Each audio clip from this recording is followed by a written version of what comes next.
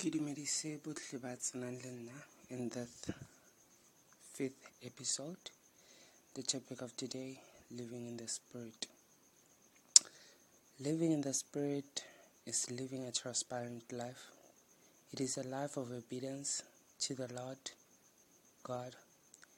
It is the very life of Jesus Christ himself, given to us by the Holy Ghost. Has God found in you a person who's willing to obey him completely? Can he trust you with the pearl of greatest price? If you want to love me, live in the Spirit, you should say no to self. There are plenty of would-be followers of Christ who would follow him halfway, but not all the way. The other half of the problem is self. Am I willing to die to self? The normal Christian life is one that is willing to follow the Holy Ghost in complete obedience, without reservations in self and disown self. It means to commit ourselves literally, utterly, completely in unreserved obedience to him.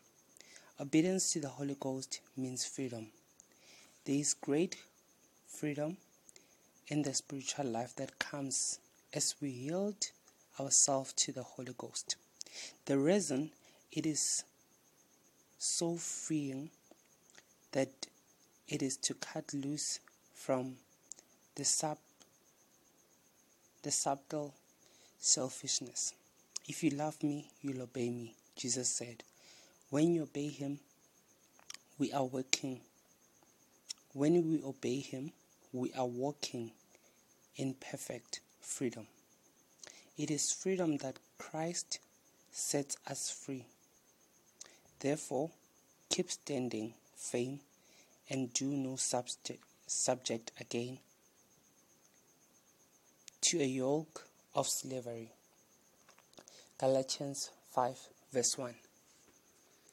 Where the Spirit of the Lord is, there is liberty. Corinthians 2 chapter 3 verse 17.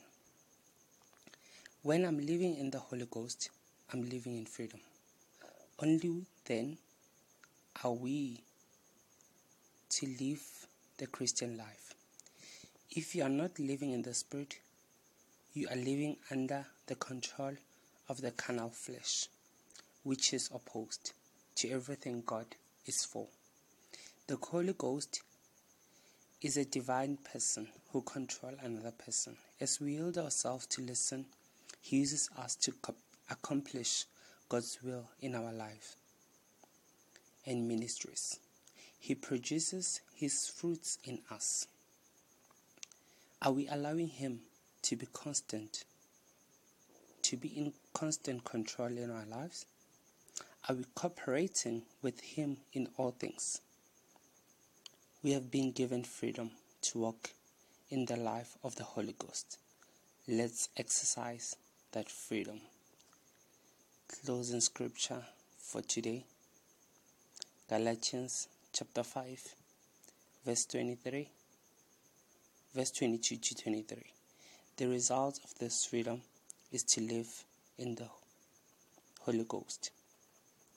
Is the fruit of the Holy Ghost. I thank you.